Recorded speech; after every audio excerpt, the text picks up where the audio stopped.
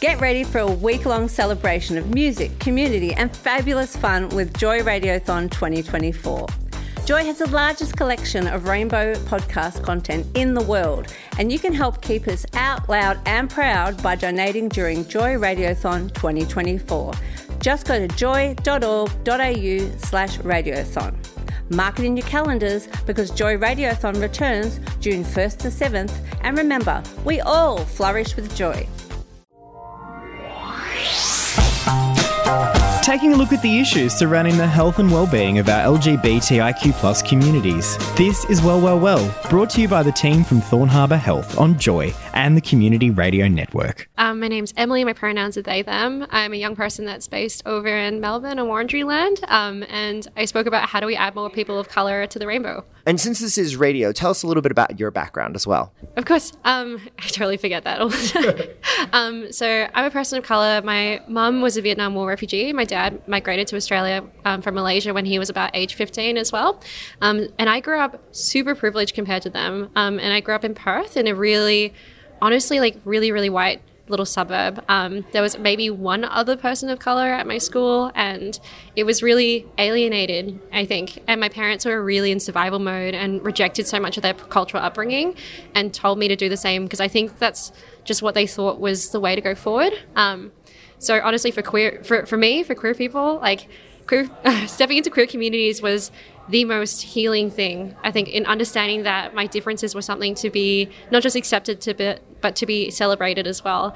And I really was able to reconcile not just my gender, my sexuality, but also my experiences with mental health, my experiences culturally, my disability, and it was just the most healing thing. So now I work sort of in inclusion spaces, and my presentation today was about how do we harness more people of colour within the queer community, how we amplify those sorts of voices that are extra marginalised because of that intersectionality. Can you tell us a little bit, because you talked about it and it was central to your presentation, but Multicultural Minds, due to be published later this year. Can you explain that work to listeners and what that process has been?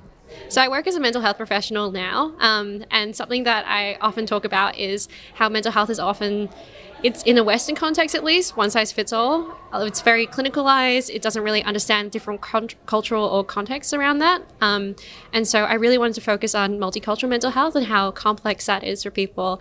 And so I built this platform called Multicultural Minds where people can amplify their stories through me. And we're currently in the process of building a little book of about 300 different stories, which is really lovely. And there's sort of written nature, audio, and visual as well, so artworks. And in people sharing their stories with me, it's not just about culture. It also talks about their different intersections with their identity and their experiences with mental health that also link with their queerness as well. And that's what I want to focus on today is our mental health is so intersectional inherently. And when we're talking about healing, not just from a cultural aspect, it brings in your queerness as well. And I want to harness the positive side of that and how queer communities have really been such a healing force for people that are culturally diverse and people of color. I'm going to ask you, I'll throw you a bit of a curveball here, because as you're talking about this, whilst you're looking at it in a positive lens, I can't help but think that, a lot of these experiences do have aspects of trauma or discrimination embedded in them, unfortunately. For yourself, and also because you come from a mental health background, is there a process of self-care that you need to do when you're curating 300 stories? Absolutely.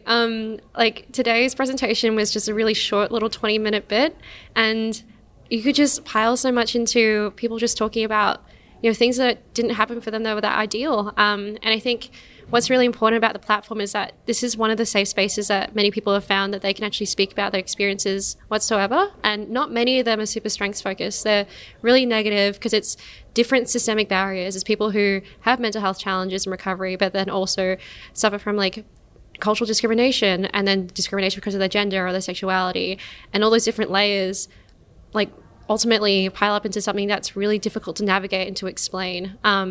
So there's a lot of negativity within that, but something that I always try to frame at the end of their stories is ask them, what's something that you would want to tell your younger self or someone in the community or a clinician, and they have such amazing tips. And I think that's what's really lovely is that it's not just a space for people to vent, but it's also a constructive space for people to kind of change that narrative for other people. Is there anything that stands out to you, I guess, as something that you maybe learned either about yourself or the communities that you're working with in the process of doing this project? I got into this a lot deeper than I expected to initially. It started as a little like side project. As like one afternoon, I got very frustrated after like another sort of corporate-y, bureaucracy conversation with someone at work. And they were like, yeah, multicultural people are so important. Queer people are so important. Yeah, we should definitely listen to those voices, but we have no resources to do that. And just hearing that over and over again, I was like, we can just do this. And then I got in way too deep. And there are so many people that want to talk about this and so many solutions and so many different avenues. But I think something that's really fulfilling for me is being able to hold myself and say, I don't have to take on all these experiences. They're not my responsibility. But what I can do is provide a platform to kind of elevate those stories and kind of have it as like the conversation starter so other people can pick up this book later and say, this is something that's really interesting, whether it be like one specific story or a theme that they see across stories, and that can start their own project. They can use it for like a grant that they want to use or connect with people with the same experience. It's something that I hope just kind of opens that door to more conversations. And I think recognizing that my experience, I don't need to hold all that space for everyone. That's definitely been part of my self-care, but it is really hard to kind of tangle with that sometimes because it's so emotional and there's so much peer support involved in that. Because these people, they're so close to me now and they're sharing like some of the darkest experiences they've ever been through and some of the lightest experiences too. And yeah, I feel more connected than I ever have to my community, but also just really empowered to do more work, I guess. Yeah.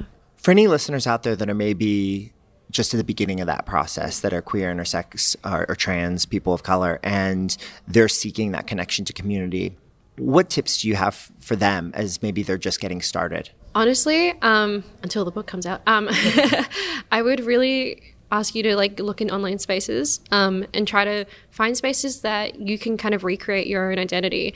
For me and for a lot of my peers, one of the best things have been like digital online spaces where you can choose what you look like, what your name is, who you identify as, and kind of experimenting with that and finding what sort of works for you away from the lenses of all the other parts of judgment that exist in your real life. I think that has been really intrinsic to building those connections between people and finding other people that, you know, relate to you in whatever way.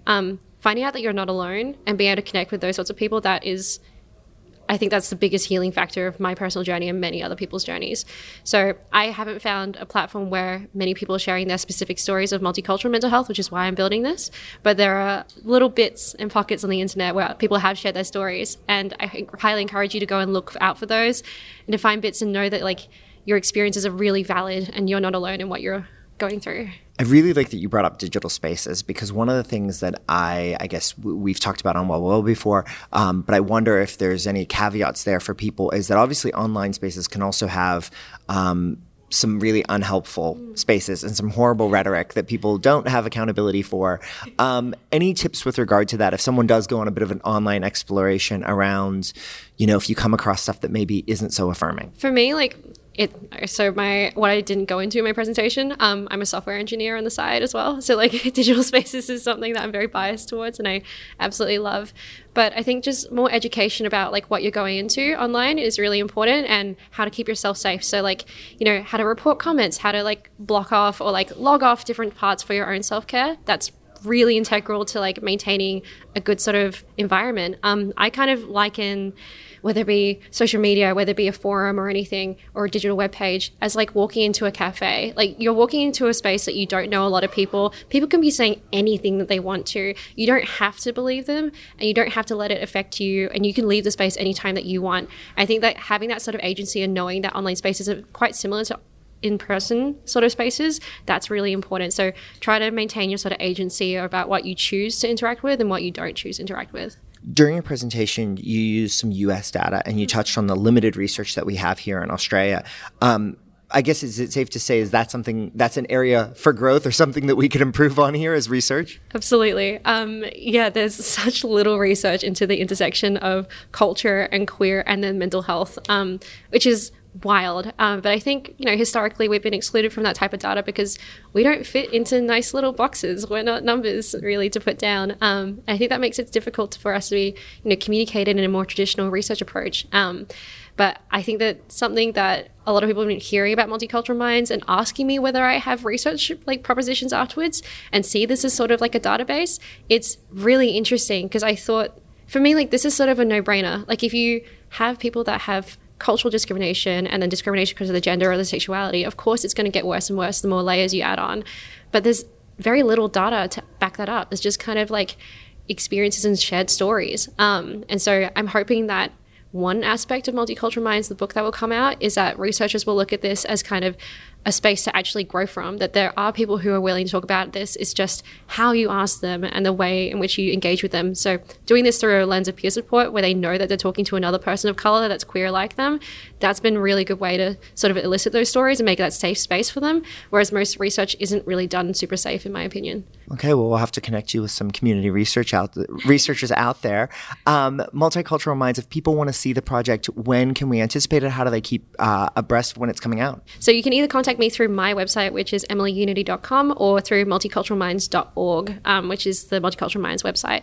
I generally just spam people on LinkedIn as well. So like if you get in contact with me in any sort of form, once I have your email, I'm so sorry, I will spam you about this because it is like my tiny child right now. But I'm in the process of making sure that I have all the consent forms in place. And so I am dotting all my I's and ticking all my T's. But hopefully it'll be later out. I'm saying around like August this year, but I'm trying to get better with my boundaries with work as well. So we'll see. Well, that's fair enough to strike that balance. You did mention at the beginning of this was the first presentation of this kind for you. How has this experience been with regard to Better Together this year for you? Really wholesome, really, really, really wholesome. Honestly, what I'm more used to is like really corporate, like very formal presentations. And I'm normally there speaking from a very strategic point of view. And this was just really lovely to step into a space where people are so accepting. Like they laughed at my really awkward jokes and they clapped at different points. And it's so affirming. And I think that's what's so lovely about the queer community is that I really can just be me and I don't need to put on that mask that I was talking about before. Like I can just present and talk about these sorts of things that make me who I am and make my peers who they are. And that's valid. I don't need to back it up with numbers. Yeah. Amazing. Emily Unity, thank you so much for your time, and we will keep an eye out for Multicultural Minds later this year. Thank you so much. Thanks for listening to Well, Well, Well, supported by Thorn Harbour Health on Joy and the Community Radio Network. For more LGBTIQ+ health and wellbeing and much more, check out Thorn Harbour on social media @Thorn Harbour or via the website thornharbour.org. This podcast was produced by Joy Media. You can support Joy's diverse sound and diverse community this June by donating to Joy Radiothon 2024.